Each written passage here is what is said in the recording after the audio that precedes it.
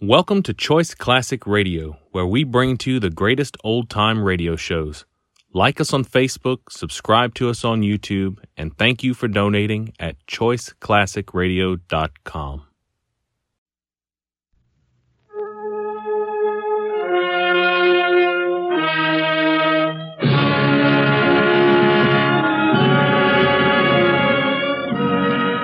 The makers of Campbell Soups present the Campbell Playhouse. Orson Welles, producer.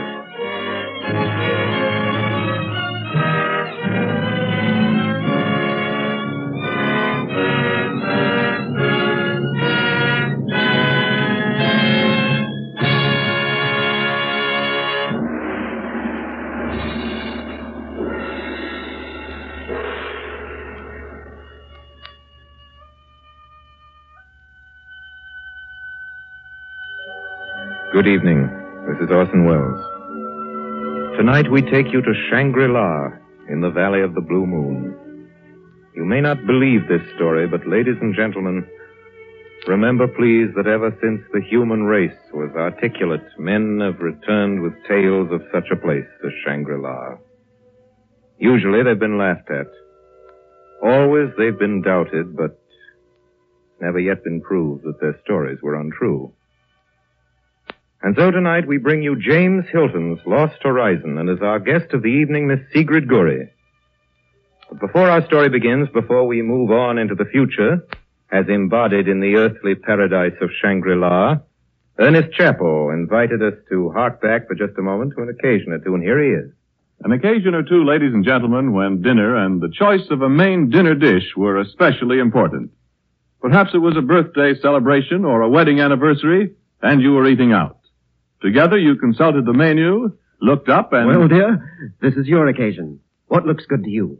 Let's have chicken, shall we? Sounds good to me. Oh, here's our waiter now. And then when important company was coming to dinner at your house... But what shall we have for dinner, darling? I say let's have chicken. That's something everybody likes. Let's have chicken. Haven't you said those very words yourself many and many a time when you wanted to enjoy or to serve an especially fine dinner? I'll wager you have, because there's no disputing the fact that just about all of us do have an exceptional liking for chicken in one form or another. And I think it must be this general liking for chicken that accounts for the constantly growing popularity of Campbell's chicken soup. Every golden drop of this chicken soup brims with rich chicken flavor. Steeped in the taste of chicken, too, is the fluffy white rice Campbell's measure into this homey, old-fashioned chicken soup. And you'll enjoy pieces of tender chicken meat in every fragrant plateful. Have it soon, won't you? Perhaps tomorrow. I promise you, just as sure as you like chicken, you like Campbell's chicken soup. And now, Orson Welles in James Hilton's Lost Horizon with Sigrid Guri. I say, Sanders, did you ever know a chap named Conway? You mean Glory Conway? Oh, yes, of course I do. Remember him very well. Wonderful fellow. He was. Our civilization doesn't breed people like that nowadays. Remember the uprising at Basco? Summer before last. Yes, I remember. They sent Conway up there, to take over. That's right. And there was a wild yarn going about, wasn't there? That one of the planes that went out never came back. Yes, the plane did disappear. There were 4 people in it. Conway and 3 others. I can only tell you the story as he told it to me. I don't ask you to believe it. I wouldn't believe it myself, except for one small fact. There were 4 of them in that plane. There was Conway. There was Melanson, his assistant, just a youngster, but he'd come to be quite fond of him during the 6 months they'd worked together at Bath School. And 2 others he didn't know. Miss Brinklow, a missionary, and an American named Barnard. Conway said he was dog-tired. All he wanted to do was sleep. As a matter of fact, they were hardly off the ground, he said, before he was dozing off. And he doesn't know exactly, but he thinks they must have slept for several hours. Conway! Look, there's a break in the cloud. Conway, where are we? I don't know, Melon. Hey, what is it? Something wrong? I think we're way off our route, Mr. Barnett. Off our route? We're being kidnapped. Kidnapped? I've been thinking for some time, Miss Conway, that something was wrong. Well, I'll be darned. What's he doing it for? Where's he taking us? Yes, there aren't any tribesmen round here. We're far past the frontier country by now. Oh, we'll be in Tibet by morning. Get the gas holes out. Why, nobody but a lunatic would fly into this sort of country. Yeah. Nobody but a darn fine airman could.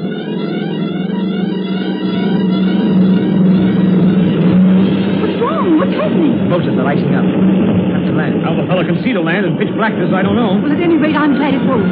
Conway! He's going to crack up! Well, here we go. Rotten landing. Rotten. Oh. Cracked up his left wing. Well, we'll have to stay where we are now. That's certain. Come on, Conway. I'm going forward. Melanson. I'm not scared of this fellow on land, wherever he is. I'm going to tackle him right away. Go after him from the outside. Oh, my dear. Looks like the end of the world. Better stop him, Conway, before he does something foolish. Yes.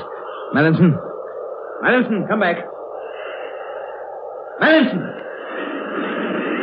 Melanson! I see Conway. It's queer. I think the pilot's dead. He's all doubled up over his panel. All right, come on. Let's get him out of the cockpit into the open. That's right. Now, lay him down here. Well, what's happened now? Let's have a look at him. Strike a match, will you, somebody? Here. No use in this wind. His heart's very faint. Hey, this isn't our pilot. He's Chinese. Be quiet, Melanson. Well, I can't help it. We look such fools standing about striking matches over a corpse. He isn't much of a beauty, is he? Look, he's coming too. I just so talking. Can you understand him, Conway? How are you? Shangri-La. Well, what's the matter, Conway? He's dead. Could you understand anything he said? Very little. That we're in Tibet, which is obvious. And I gather there's a place near here, along the valley. Some sort of monastery, it sounds like. We can get food and shelter there. He kept saying we must go there. He said its name. It was Shangri-La.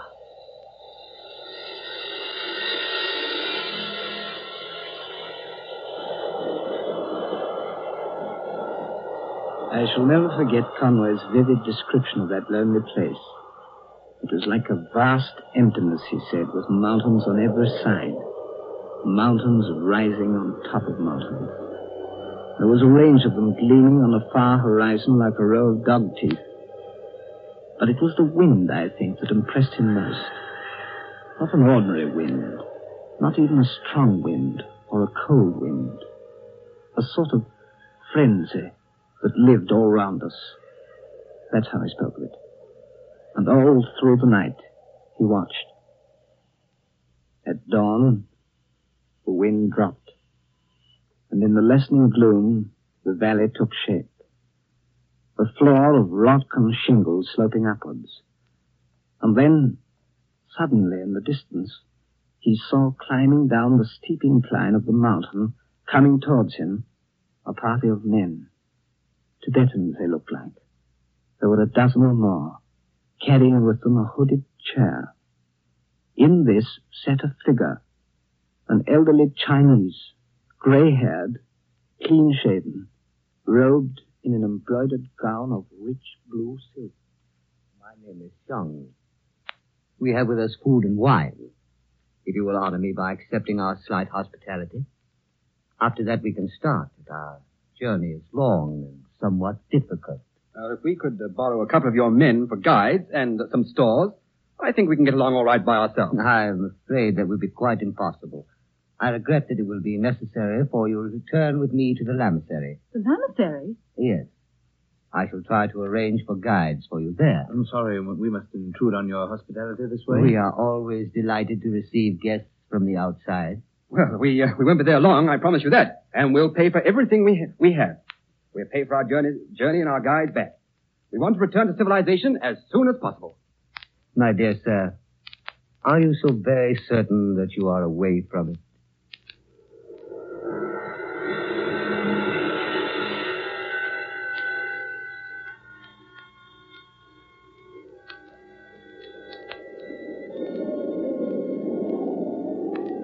From the plateau to the lamasery, it took them 10 hours. It was bitterly cold. At one time, they were forced to rope themselves together. Conway seemed very pleased that here at least he was of some use. He'd done a lot of mountain climbing in the Swiss Alps and knew all the tricks. And then, very late in the afternoon, without warning, Conway said, they stepped out onto level ground. Out of that mist and cold into clear, sunny air. Far below them, under the setting sun, is the Lamasery, a group of colored pavilions clinging to the mountainside with the chance delicacy of flower petals impaled upon a crag. That's how he described it. And beyond that, in a dazzling pyramid, shimmering against the deep electric blue of the evening sky, was the most beautiful mountain on earth. It was so radiant, so serenely poised, that for a moment he wondered if it was real at all. There's our valley. And there is our Lamasery. It is called Shangri-La.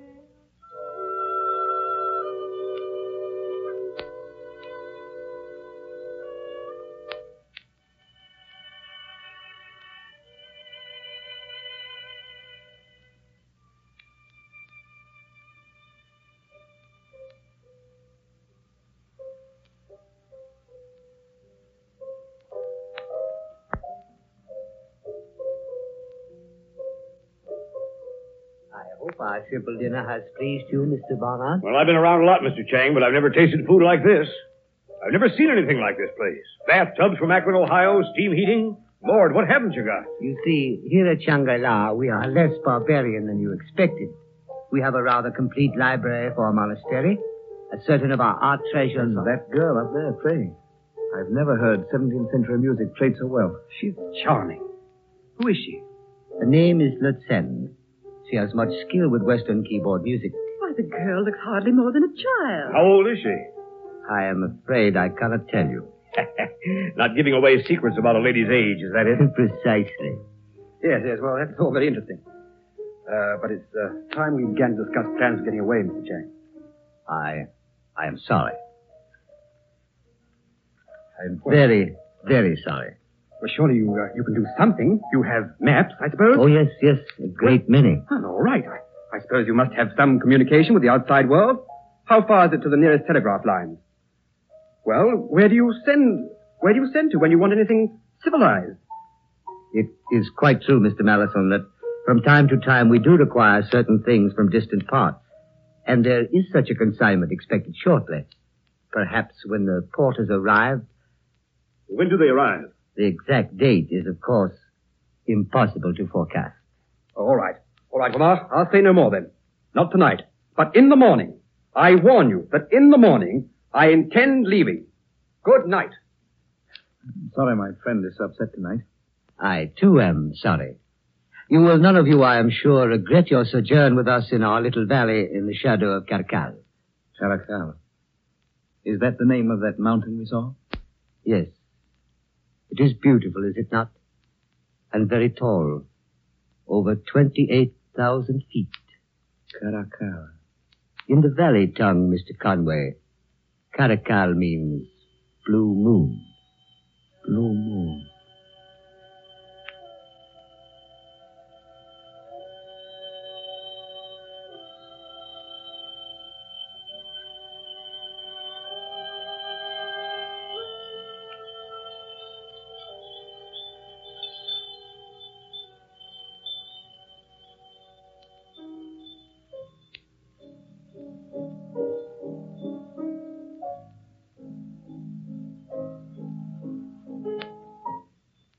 Please, don't stop, Mr. Conway. Oh, I'm sorry.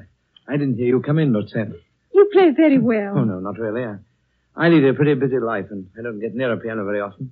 Please go on playing. If you don't, I shall have to go away. Oh, but why? It is not usual in the beginning that we talk with the guests. But it's not forbidden. No, but I'm not sure that John would approve. There are subjects we do not discuss, Mr. Conway, either with you or amongst ourselves. Oh, I'm sorry. Your friend, Mr. Mallinson, is not so polite. He tries to make me talk. Oh, you mustn't mind Mallinson. He means all right, but he's rather an excitable young man. I don't think he's very happy here. No, he's not at all happy. It is sometimes very lonely. Oh, well, he's young. That makes a difference. Yes. Yes, it makes a great deal of difference.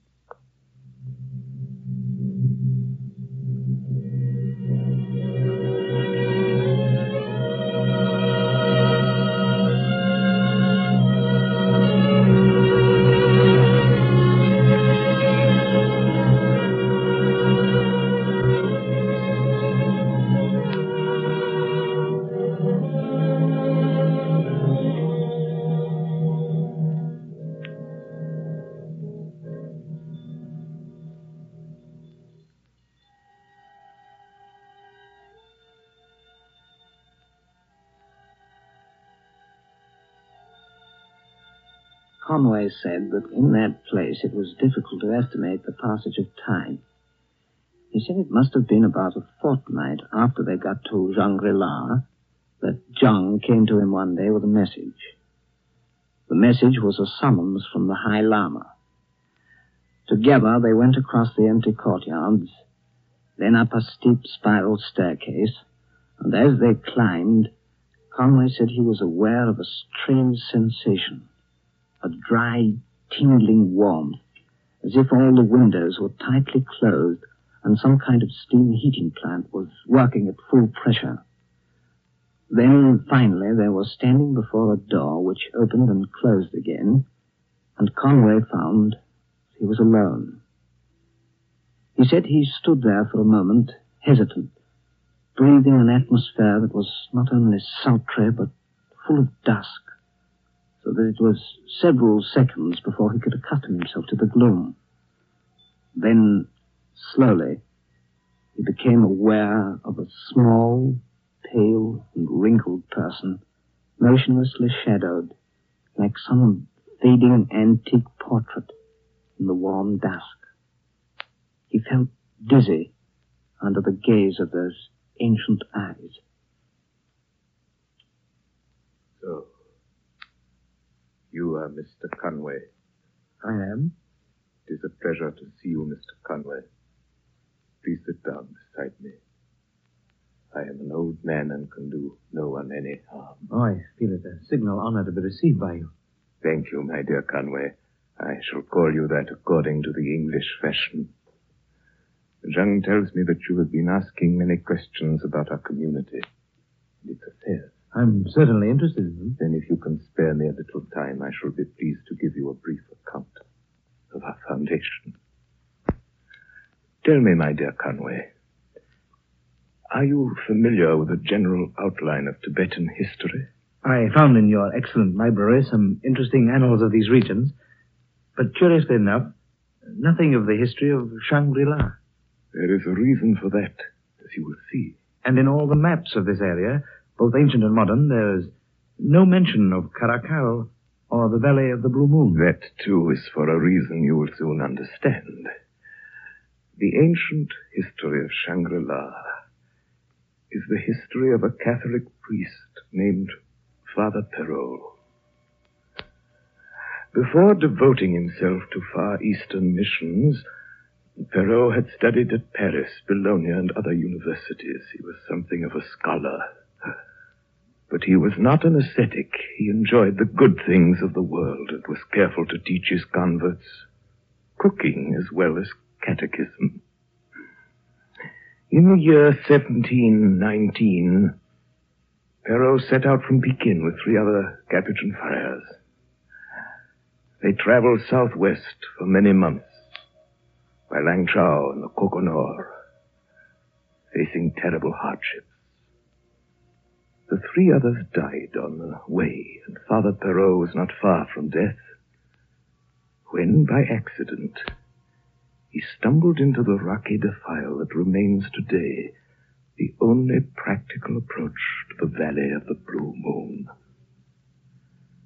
Perrault began to preach here in the year 1734, when he was 53 years of age.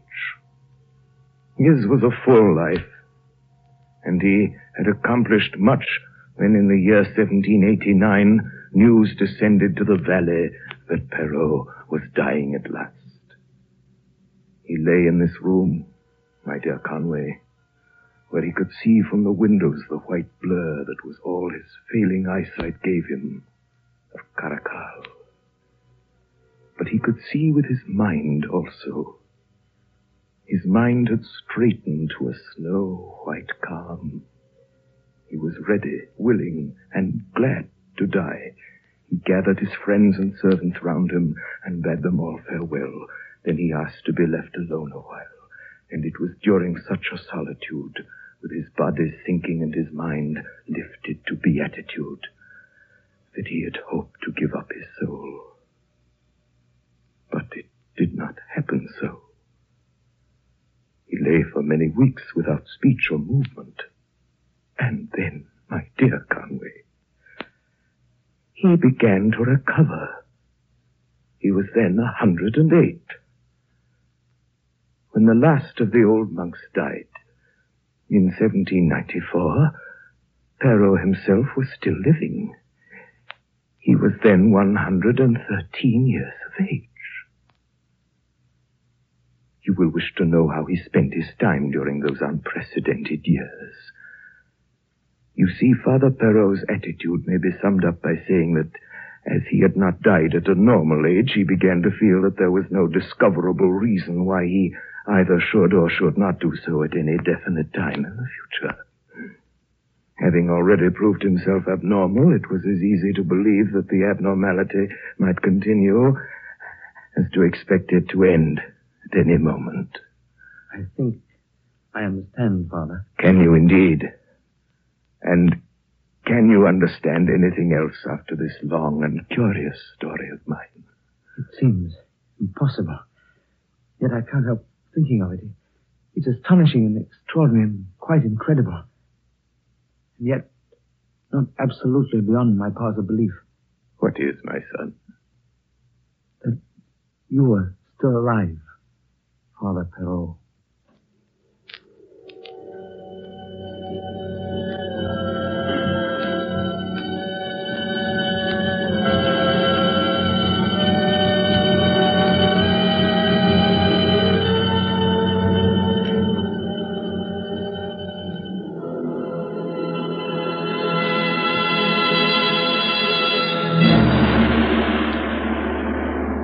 You are listening to Orson Welles in the Campbell Playhouse presentation of Lost Horizon with Sigrid Guri. This is the Columbia Broadcasting System.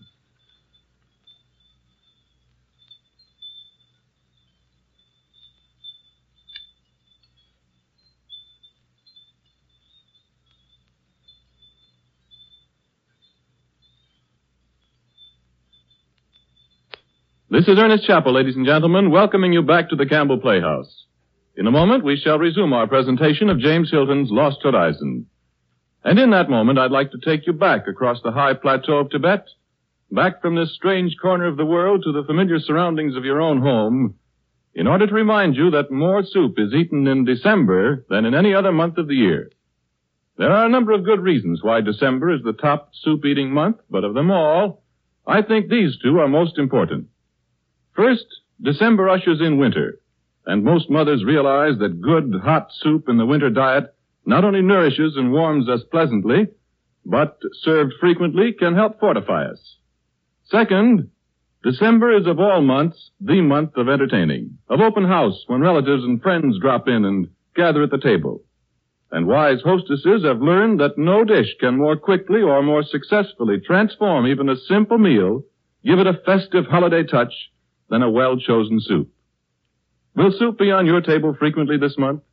And will you let Campbell's make this soup for you, as millions will? I know that whatever Campbell soups you may select, you'll be delighted to find the same full-flavored, nourishing soup that you would strive for in your own kitchen. And now Orson Welles resumes our Campbell Playhouse presentation of Lost Horizon with Sigrid Guri. Another whiskey, Sanders? Thanks. Say when. That'll do. Oh, it's getting awfully late. Never mind. Please go on. About Conway. Yes, it is quite a story, isn't it? You see, from the time Conway got to that monastery place till the night when he told me about it, nearly a year had passed. And heaven only knows what he'd been through. But the way he told his story and the way he described it all, it was as though he were living it all over again. Every minute, every detail of it. I remember the tone of his voice as he spoke of the High Lama. I remember the silence, exactly as he described it. The silence between him and that ancient figure in that airless, half-lit room. It may have lasted but a second, though it seemed an hour, an eternity, that he sat there staring at the ancient face of the High Lama. It was disembodied. It seemed to glow out of that yellow dusk like a fragment of an old parchment.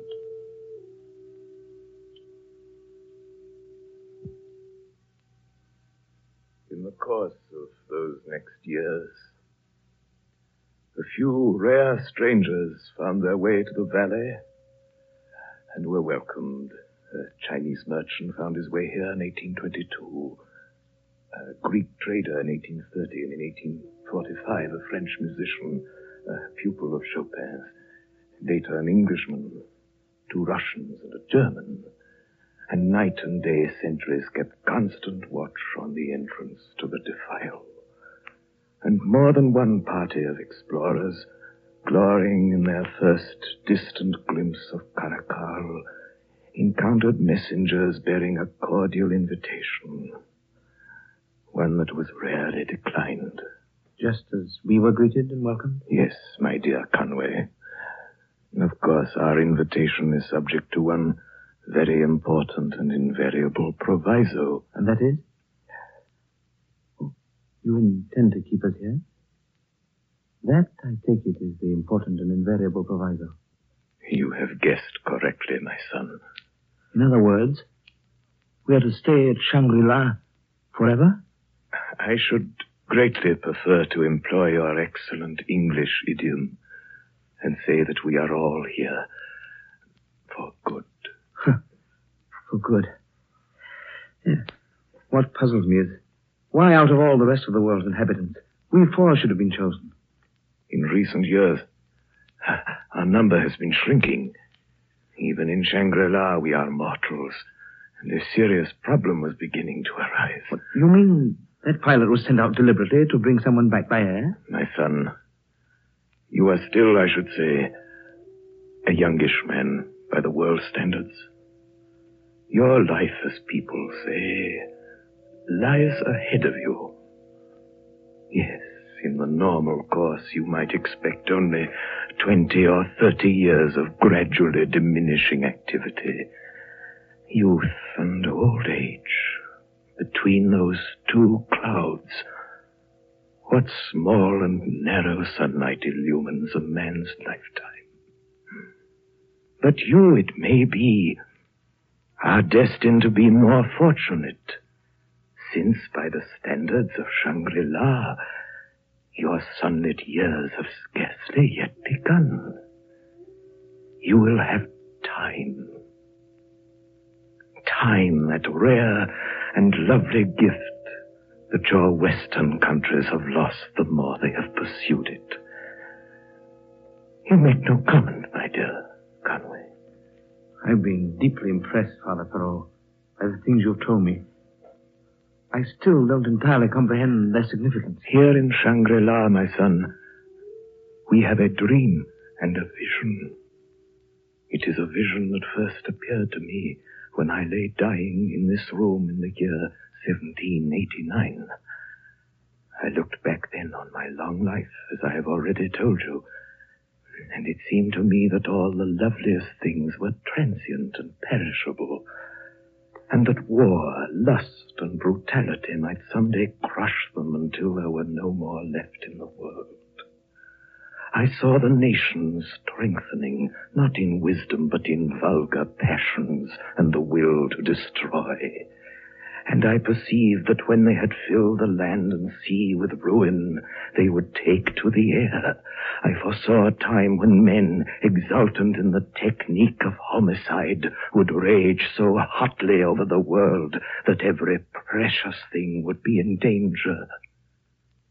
Every book and picture and harmony, every treasure garnered through 2 millenniums, the small, the delicate, the defenseless, all would be lost like the lost books of Livy, or wrecked as the English wrecked the summer palace in Peking. I share your opinion of that. And that, my son, is why I am here, and why you are here, and why we may pray to outlive the doom that gathers around us on every side. You think that when that time comes, that Shangri-La will escape? Perhaps.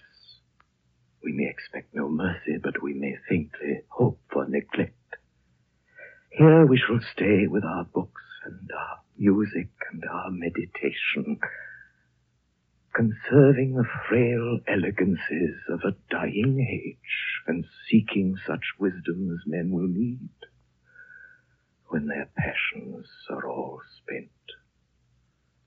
We have a heritage to cherish and bequeath. Let us take what pleasure we may until that time comes. Yes. And then? Then, my son, when the strong have devoured each other, the Christian ethic may at last be fulfilled, and the meek shall inherit the earth.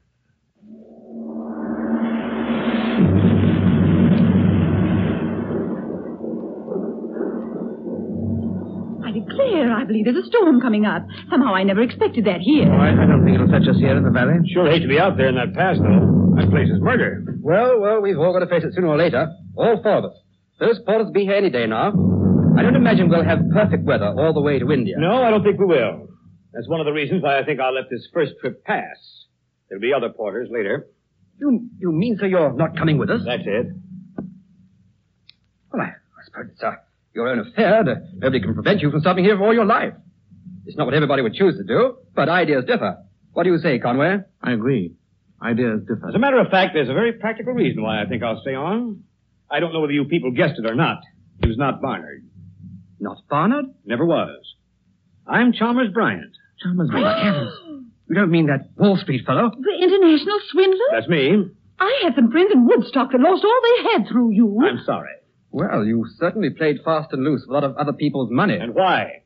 Because those same people all wanted something for nothing and hadn't the brains to get it for themselves. That's nonsense. I'll tell you another thing, too. There's gold in this valley. Tons of it. What's more, I've got permission to prospect it. Maybe I can give them tips on how to increase the output. Maybe even someday I'll have... a common thief, facing a life behind prison bars. No wonder he wants to stay here. Well, I'm not facing a life behind prison bars, Mr. Mallinson. And I think I'll stay on, too. What? You, Miss Brinklow? Yes. I've done a lot of thinking the last few weeks, and my mind's made up. It's quite obvious that I have a call. This place is in urgent need of a mission. I'm strongly opposed to this doctrine of moderation. In my opinion, it's nothing but slackness and laxity. It's plain to me now that I've a lot of work to do here. A lot of work.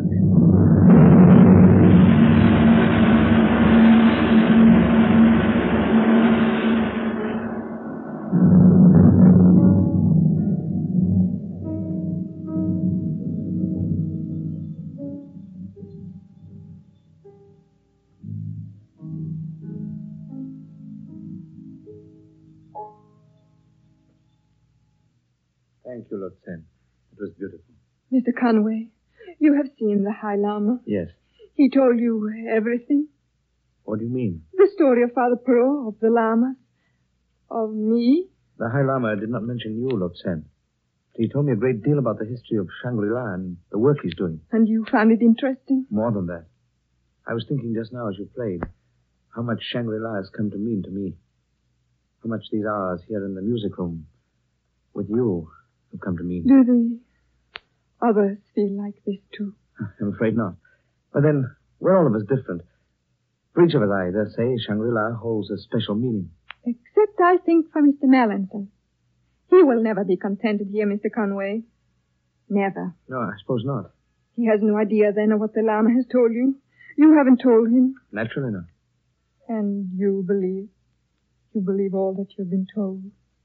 Well, I see no reason why the High Lama should lie to me. No? No, of course not. Of course not.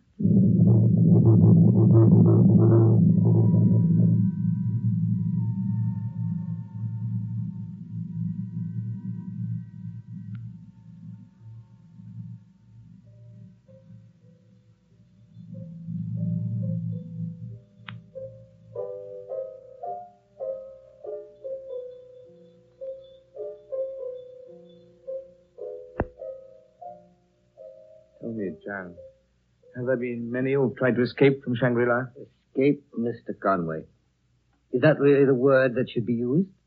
After all, the path is open to anyone at any time. Yes. I can only hope none of your friends would be so rash as to attempt so difficult a journey. There's Mr. Marathon. He's young, of course. But others, too. Lutzen, for instance, was young when she first came to us. Was young? Her carriers lost their way in the mountains. She was betrothed to a prince of Turkestan and was traveling to Kashgar to meet him. The whole party would doubtless have perished but for the customary meeting with our emissaries. When did this happen? 1884. She was 18. 18? In 1884? Yes. If you will forgive me a personal question, Mr. Conway, is it possible that you are falling in love with Lutzen? What makes you ask that? Because if it is so, it would be quite suitable. Always, of course, in moderation. Even love, then, fits into your scheme of things. The hospitality of Shangri-La is of a most comprehensive kind, Mr. Conway. Yes, I think I quite realize that by now. Tell me, Mr. Jang, how old were you when you first came to Shangri-La? I was quite young, only 22. I am now 104. When did you first begin to grow old, in appearance? I was over 70. That is often the case, though I think I may still claim to look younger than my years. Oh, decidedly. Thank you. And suppose you were to leave the valley now. What would happen? Death. If I remained away for more than a very few days. But even if I were fortunate enough not to die, I would immediately acquire the full appearance of my actual age. The atmosphere, then, is essential? Mr. Conway, in the whole world there is only one Valley of the Blue Moon.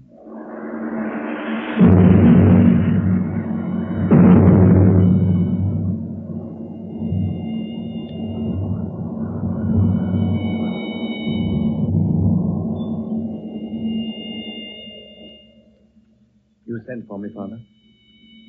I did. You are unhappy, my son. Not for myself, Father. I've never known such happiness as I've enjoyed here. It's as if I'd been searching for a long, long time. At last I'd come to the end of that search. Then it is for the others. You are unhappy. For one of them. The other two are quite content, it seems. Yes, Miss Sprinkler wishes to convert us. Mr. Barnard would also like to convert us into a gold mining corporation. But your friend, to whom neither gold nor religion can offer solace, how about him? Yes, he's going to be the problem. I'm afraid he's going to be your problem. Why mine? Oh. Valley storms, they are nothing. Karakul sends us storms at this time of the year. But we are quite secure. You said, Father, that Mallinson was going to be my problem. Why mine, particularly? Because, my son, I'm going to die. Yes, surprised. But surely, my friend, we are all mortal, even at Shangri-La. Father. It is charming of you to appear so concerned. And I will not pretend that there is not a touch of wistfulness, even at my age, in contemplating death. Fortunately, little is left of me that can die physically, and as for the rest, all our religions display a pleasant unanimity of optimism. There remains to me, before I go, one final duty. Concerns you, my son. You do me a great honor. I have in mind to do much more than that. I am about to place in your hands, my son, the heritage and destiny of Shangri-La. I have waited for you, my son, for quite a long time. I have sat in this room and seen the faces of newcomers. I have looked into their eyes and heard their voices, always in hope that someday I might find you. My friend, it is not an arduous task that I bequeath, for our order knows only silken bonds. To be gentle and patient, to care for the riches of the mind, to preside in wisdom and secrecy, while the storm rages without. The storm? This storm you talk of? It will be such a one, my son, as the world has not seen before. There will be no safety by arms, no help from authority, no answer in science. It will rage till every flower of culture is trampled and all human things are leveled in a vast chaos. Such was my vision when Napoleon was still a name unknown, and I see it now more clearly with each hour. And you think this will come in my time? I believe that you will live through the storm and after, through the long age of desolation. You may still live, growing older and wiser and more patient. You will conserve the fragrance of our history and add to it the touch of your own mind. Beyond that, my vision weakens, but I see, at a great distance, a new world stirring in the ruins, bringing its lost and legendary treasures. And they will all be here, my son, preserved as by a miracle, hidden behind the mountains in the valley of the blue moon.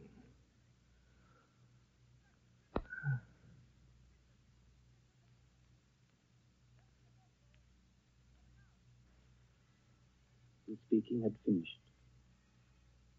The voice was silent. Conway stood there, looking at that face before him, full of a remote and drenching beauty. Then the glow faded, and there was nothing left but a mask, dark-shadowed and crumbling like old wood. And Conway told me that it was only after a long time that it came to him as part of a dream that the High Lama was dead. Conway! Conway! I've got the porters. The porters? Yes, they're about 5 miles down the path. They came yesterday loaded with books and things. You're thinking of going out to them? Oh, naturally. Oh, Mallinson, suppose you do get beyond the pass and find the porters waiting there. How do you know they'll take you with them? It all needs arrangement, negotiations beforehand. Oh, they have been arranged. They have been paid in advance. And they've agreed to take us. Who's been making all these plans? Lurtsen. Who? Lurtsen. She's with the porters now, down below the pass. She's, waiting. Waiting? Yes. She's coming with us. I assume you've no objection. Lurtsen, that's nonsense. It's impossible. It's not impossible. You think you know a great deal more about her than I do, I dare say. But it seems you don't. Oh, just think of it, Conway. A kid of her age, shut up here with a lot of old men. Naturally she'd get away if she had a chance. She said she'd come. She wanted to come.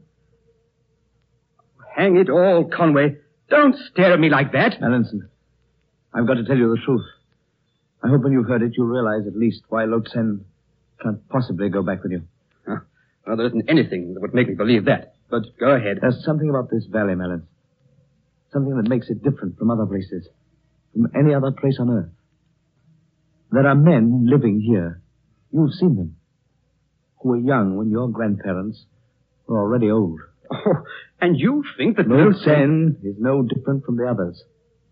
Lurtsen is not young. Not young? I suppose you'll tell me that she came here in 1884. 1884? And she was 18 then. That makes her... She was 18 then. Conway, you're raving. You're raving! Her beauty, Melanson, like all other beauty in the world, lies at the mercy of those who do not know how to value it. It is a fragile thing that can live only where fragile things are loved. Take it away from this valley, and you will see it fade like an echo. You will see her for what she is. An old woman. Conway, I don't believe you. I never will. I think you're off your head. I'm sorry if you think that, Melanson. They warned me about that in India. I thought they were wrong. What did they warn you of? Well, they said that you'd been blown up in the war and that you'd be queer at times ever since. Melanson. Well, that settles it. I'll go now alone. I don't know how I managed to climb without you. And those tricks with a rope. It's almost certain death. But I must go. I gave my word. Lord Sen? Yes. Oh, won't you come with us, Conway? I hate imploring you for my own sake, but I'm young and we've been friends. And Lotsen, too. She's young. Doesn't she count at all? Melanson, there's just one question I'd like to ask. Yes? Are you in love with Lotsen? I dare say I am. Oh, Conway, it's that stupid nonsense about her being old. Conway, you can't believe that. You just How can't. can you really know she's young? Because I do know she's young. Because you'll think less of me for it. Because I do know. Oh, I'm afraid you'll never properly understand her, Conway. You do. And she's young. And you're sure of that? Just a girl, Conway. I was terribly sorry for her, and we were both attracted. I don't see there's anything to be ashamed of. She's young. I know. I understand. Melanson, I don't know whether I've been mad and am now sane or whether I've been sane for a time and I'm now mad again. Well, Conway. Do you think you could manage that tricky bit on the pass with the rope if I were with you? You see, I think at the last moment, the thing happened to Conway that so often happens to the dreamers of the world. His dream had dissolved, like all too lovely things, at the first touch of reality. I think he realized, too, that his mind dwelt in a world of its own Shangri-La. And that with their going, Melanson and Lo Tsen, that world was in peril. He saw the corridors of his imagination twist and strain under the impact. The pavilions were toppling, and all about was ruin. But good heavens, man, you talk as though... You don't mean you really believe this story, do you? I wouldn't believe it, except for one very small fact. And that is? 2 weeks ago, I went back to the hospital at Zhongyang and looked up the young Chinese doctor who'd had charge of Conway's case. You remembered him perfectly. The Englishman who'd lost his memory. Was it true he'd been brought to the mission hospital by a woman, I asked. Oh, yes, certainly by a woman. A Chinese woman. She said something about a companion, a young Englishman who'd died on the way. Did he remember anything about her? Nothing, he answered, except that she'd been ill of fever herself and had died almost immediately. Then I asked him one final question. I dare say you can guess what it was. About that Chinese woman, I said. Was she young? Yes, and what did he say? He looked at me solemnly for a moment, and then he answered, "Oh, no. She was most old. Most old of anyone I have ever seen." The last you heard of Conway was 3 months ago from Bangkok, eh? Yes. And he was going northwest. A good many places lie northwest of Bangkok. Including the Valley of the Blue Moon. Do you think he'll ever find it again?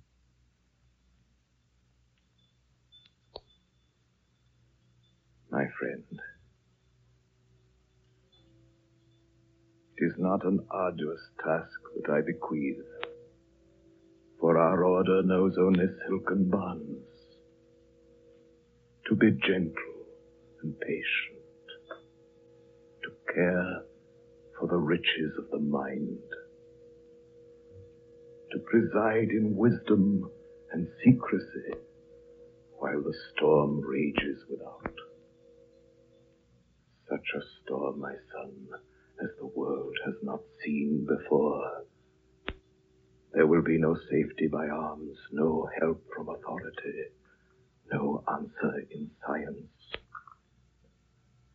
But I see, at a great distance, a new world, stirring in the ruins, seeking its lost and legendary treasures. And they will all be here, my son, preserved as by a miracle, hidden behind the mountains in the valley of the Blue Moon.